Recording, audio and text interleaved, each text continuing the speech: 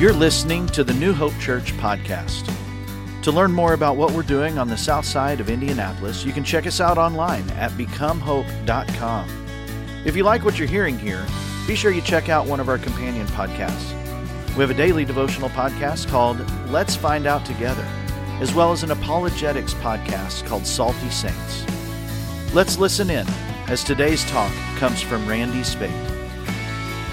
My name is Randy. I'm one of the pastors here at New Hope. We have, over the past several weeks, been asking the question, why, a lot during this Christmas season. We started by asking, why was Jesus born? And we found out that he is one of us. That's why he was born, just like we were born. We asked, why a stable? What we found out was that Jesus was poor. We learned that success is not the way in life. We asked, why Bethlehem?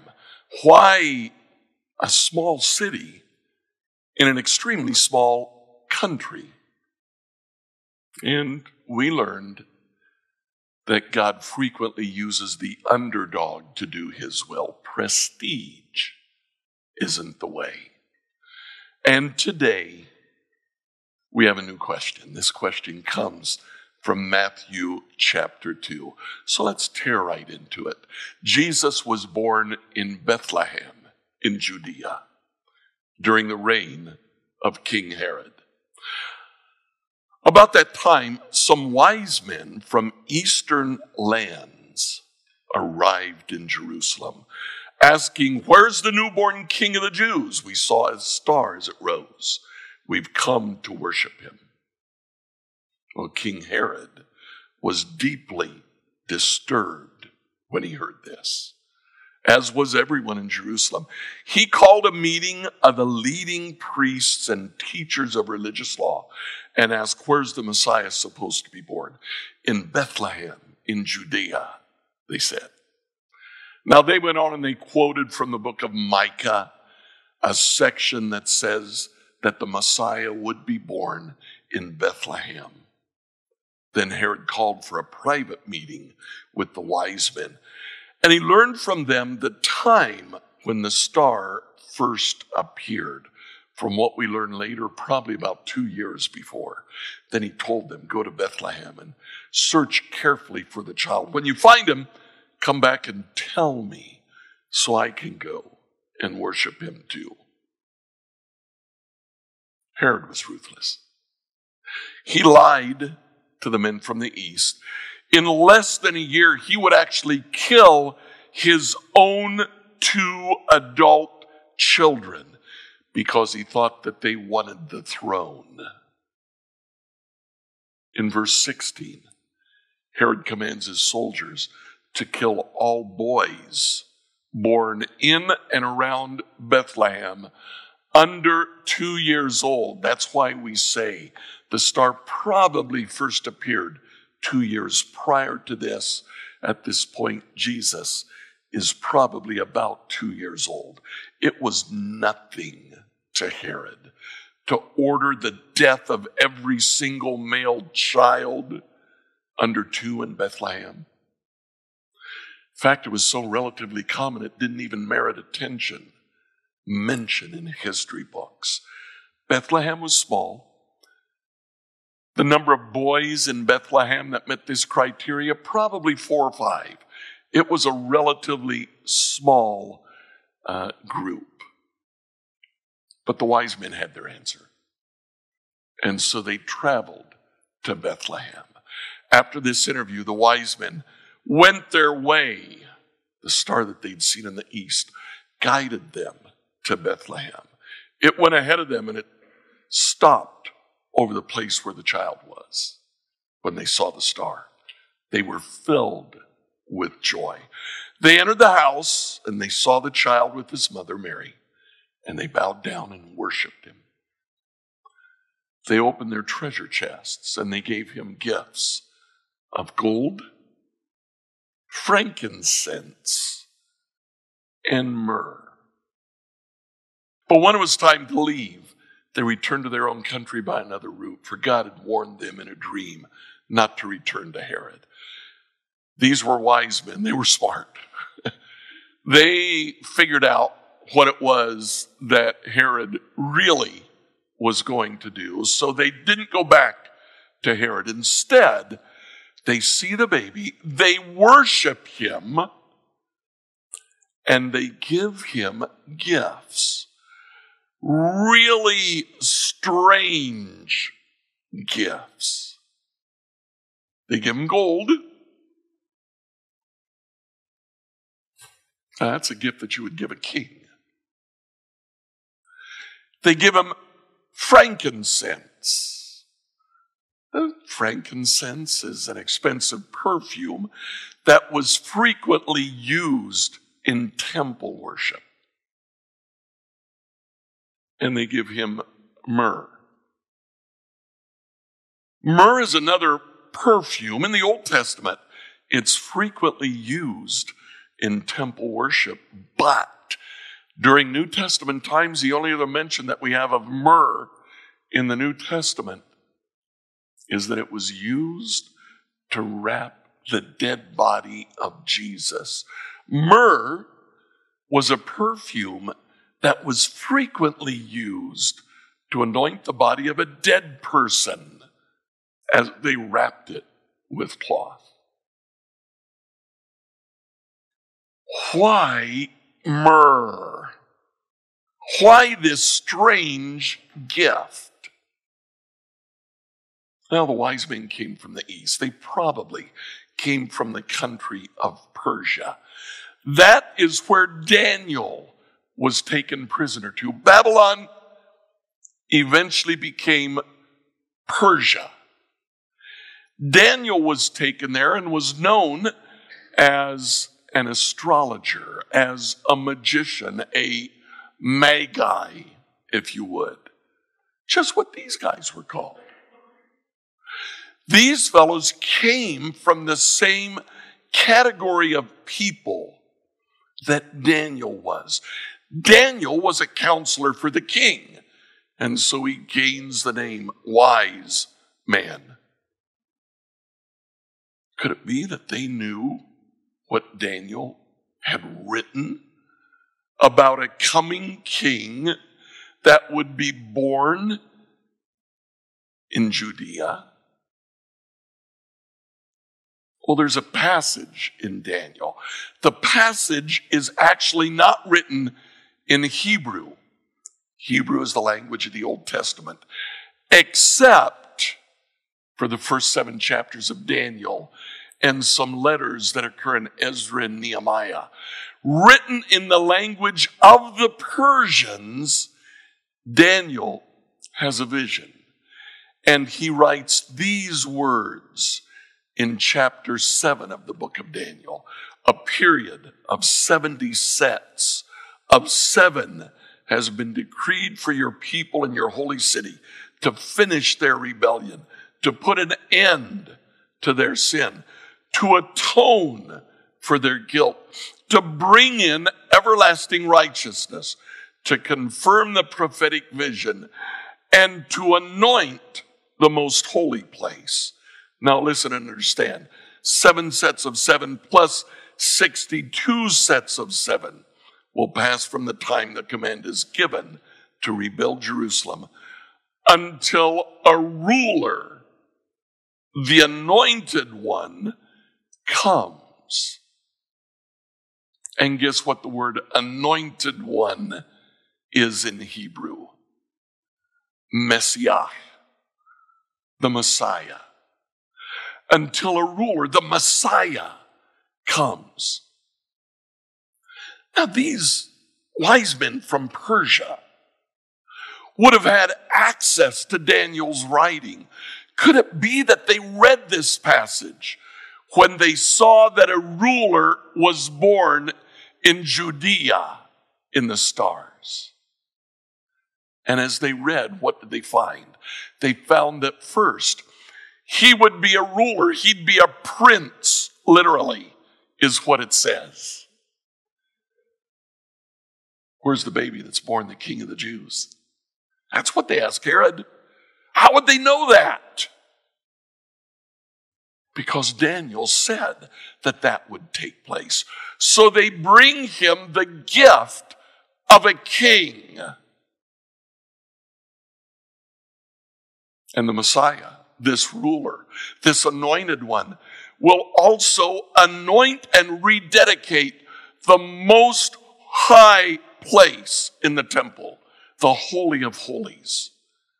So they bring him a gift of frankincense to be used to rededicate the Holy of Holies. But the passage doesn't end there. It goes on. Jerusalem will be rebuilt with streets and strong defenses, despite the perilous times. After this period of 62 sets of 7, the anointed one will be killed. The Messiah will be killed, appearing to have accomplished nothing, and a ruler will arise whose armies will destroy the city and the temple. The Messiah was to die. So they brought with them a gift that could be used in the temple, but it was also used to anoint the body of a dead person. What an incredibly strange gift. That's a little bit like bringing a gallon of embalming fluid to a baby shower. But it's all over the gospel. The Messiah came to die. It's so important that it's even hinted at here in his very birth. Jesus came to die. As I was looking for a passage that kind of focuses on this, I remembered Paul in the book of Colossians. You know, the center of the book of Colossians, about 2 chapters, starts halfway through chapter 1, ends halfway through chapter 3. 5 different times, Paul presents a movement. It starts with Jesus' death. First thing that Paul says is that Jesus died. But it wasn't just any kind of a death. He died for our sin. And he didn't stay dead. Instead, he rose from the dead so that we too could have life. Jesus today perfects us. He takes us and makes us into the kind of people that he wants us to be. And as a result, we are to spread the news. 5 times in the center section of the book of Colossians, Paul goes over this reality. Let's look at the first one. He says, now, he has reconciled you to himself. That's Jesus raising from the dead to reconcile us to God. He's reconciled you to himself through the death of Christ. Jesus died for our sin in his physical body, and as a result, he's brought you into his own presence. You are holy and blameless as you stand before him, because Jesus perfects us. The good news has been preached all over the world, and I, Paul, have been appointed as God's servant to proclaim it. We spread the news. See the 4 points? Not always in the same order, but you get them time and time again. Just a few verses later, Paul says this. This is the secret. This is the mystery. Christ lives in you. Jesus rose from the dead to give you life. This gives you assurance of sharing his glory. So we tell others about Christ, we proclaim. Warning everyone and teaching everyone with all the wisdom that God has given us. We want to present them to God perfect in their relationship with Christ. Jesus perfects us. That's why I work and struggle so hard, depending on Christ's mighty power that works within me. Do you see these things? Paul just comes back. He says the same thing over and over again, but in different ways each time. In the next chapter, Paul presents a new metaphor, an agricultural metaphor. Now, just as you accepted Christ Jesus as your Lord, that's God raising Jesus from the dead, you must continue to follow him. Let your roots grow down into him and let your lives be built on him. Let him perfect you. And with him, you were raised to new life. Jesus rose to give us new life because you trusted the mighty power of God who raised Christ from the dead. Jesus died for our sins. Immediately, Paul presents a new metaphor. You were dead because of your sins. Jesus died for our sins. And because your sinful nature was not yet cut away, then God made you alive with Christ. Jesus rose from the dead, and we rose with him, for he forgave all our sins. He canceled the record of the charges against us and took it away by nailing it to the cross. Jesus died for our sins. In this way, he disarmed the spiritual rulers and authority. He shamed them publicly. He proclaimed it from the cross to everyone who was willing to see. Shamed them publicly by his victory over them on the cross. And then one final time in chapter 3, Paul says, since you have been raised to new life with Christ, Jesus rose from the grave. Set your sights on the realities of heaven where Christ sits in the place of honor at God's right hand. Think about the things of heaven, not the things of earth. Let him perfect you. For you died to this life. Jesus died for our sins. And your real life is hidden with Christ in God. When Christ, who is your life, is revealed to the whole world, you'll share in all his glory. We spread the news. You see how Paul does this? 5 separate times he goes back over these 4 central concepts. The gifts of the Magi at his very birth hint at the fact that Jesus came to die. But it wasn't just any kind of death. We died with Jesus. Or more appropriately, our sins Jesus carried with him on the cross. And when he died, he killed the sin that was ours. He nailed that sin to the cross. And then he rose. He rose and he left the sin where it was in the grave. And he said, now you can live a new life. Now you can be different. You can be new. You can be something different from what you ever were before. In this new life, if we are willing, Jesus will perfect us. He'll take us and help us grow. Help us become what he wants us to become. And then we spread the news. We let other people know. We tell others about what Christ has done for us.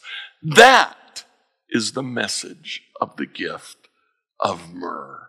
That's the answer to the question, why this strange gift of embalming fluid? It's because Jesus came to die. That was his purpose.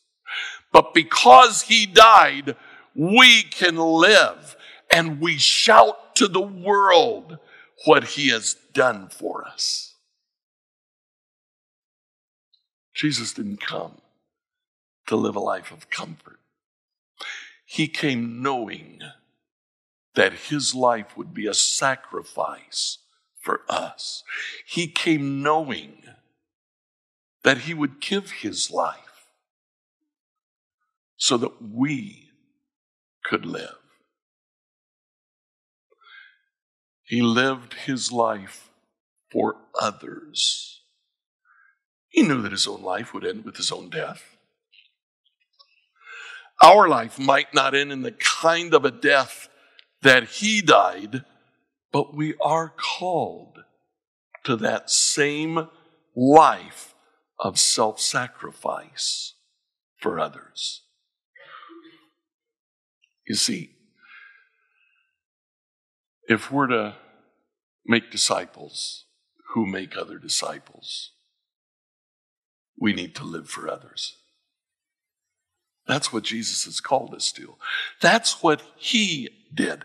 We might not actually give our life for the others, but we can certainly give ourselves to others. That is the message of the gift of myrrh. Give yourself away. Live for others. Let them know of a Messiah who came to die, who died for them. Let them know that he took their sin as well and put it on the cross. And when he was buried, he rose from the dead, but he left that sin there in the grave. We no longer have to carry that sin. Instead, we live the life that he has given us. We live a life of sacrifice for others. A life that bit by bit is perfected. A life that announces what he has done for us. You know, as we come to the end of sermons, we typically will just give you a few minutes to think over some questions. Who in your life gave themselves to you? I suspect that each and every one of us has someone who has gone out of their way to help us. Remember that person? Think of that person. If they're still alive, give them a call today. Let them know how much you appreciate that. Who in your life gave themselves to you? Who in your life, in your sphere of influence, needs a special touch from Jesus? Don't just say everybody. Think of a person, one person. There's somebody out there that you can share Jesus with. Who in your life, who in your sphere of influence needs Jesus today? What can you do this week to share Jesus with them?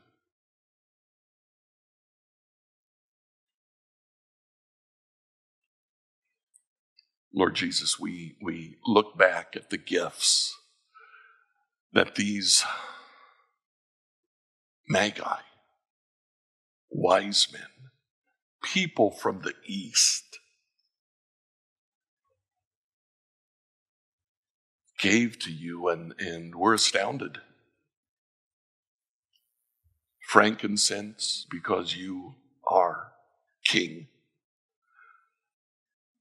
Gold, because you are king. Frankincense, because you purified the temple. And myrrh, because you died. You died for us. You died to purify us. Help us, Lord. We can't die to take away the sin of someone in our life. But we don't have to, because you've already done that. But if we don't publicize what you've done, if we don't proclaim what you've done, if we don't tell them what you've done, they may never know. Help us, Lord. Show us who you want us to talk to, and then give us the opportunity and the right words. We ask this, Lord, in your name. Amen. Thanks for tuning in to the New Hope Church podcast. If you would do us a favor and like or subscribe on your favorite platform, we would really appreciate it. Also, if you happen to have any questions, feel free to reach out to us at questions@becomehope.com. Have a great week, and know that we are praying for you as you seek to be Jesus in every corner of your world.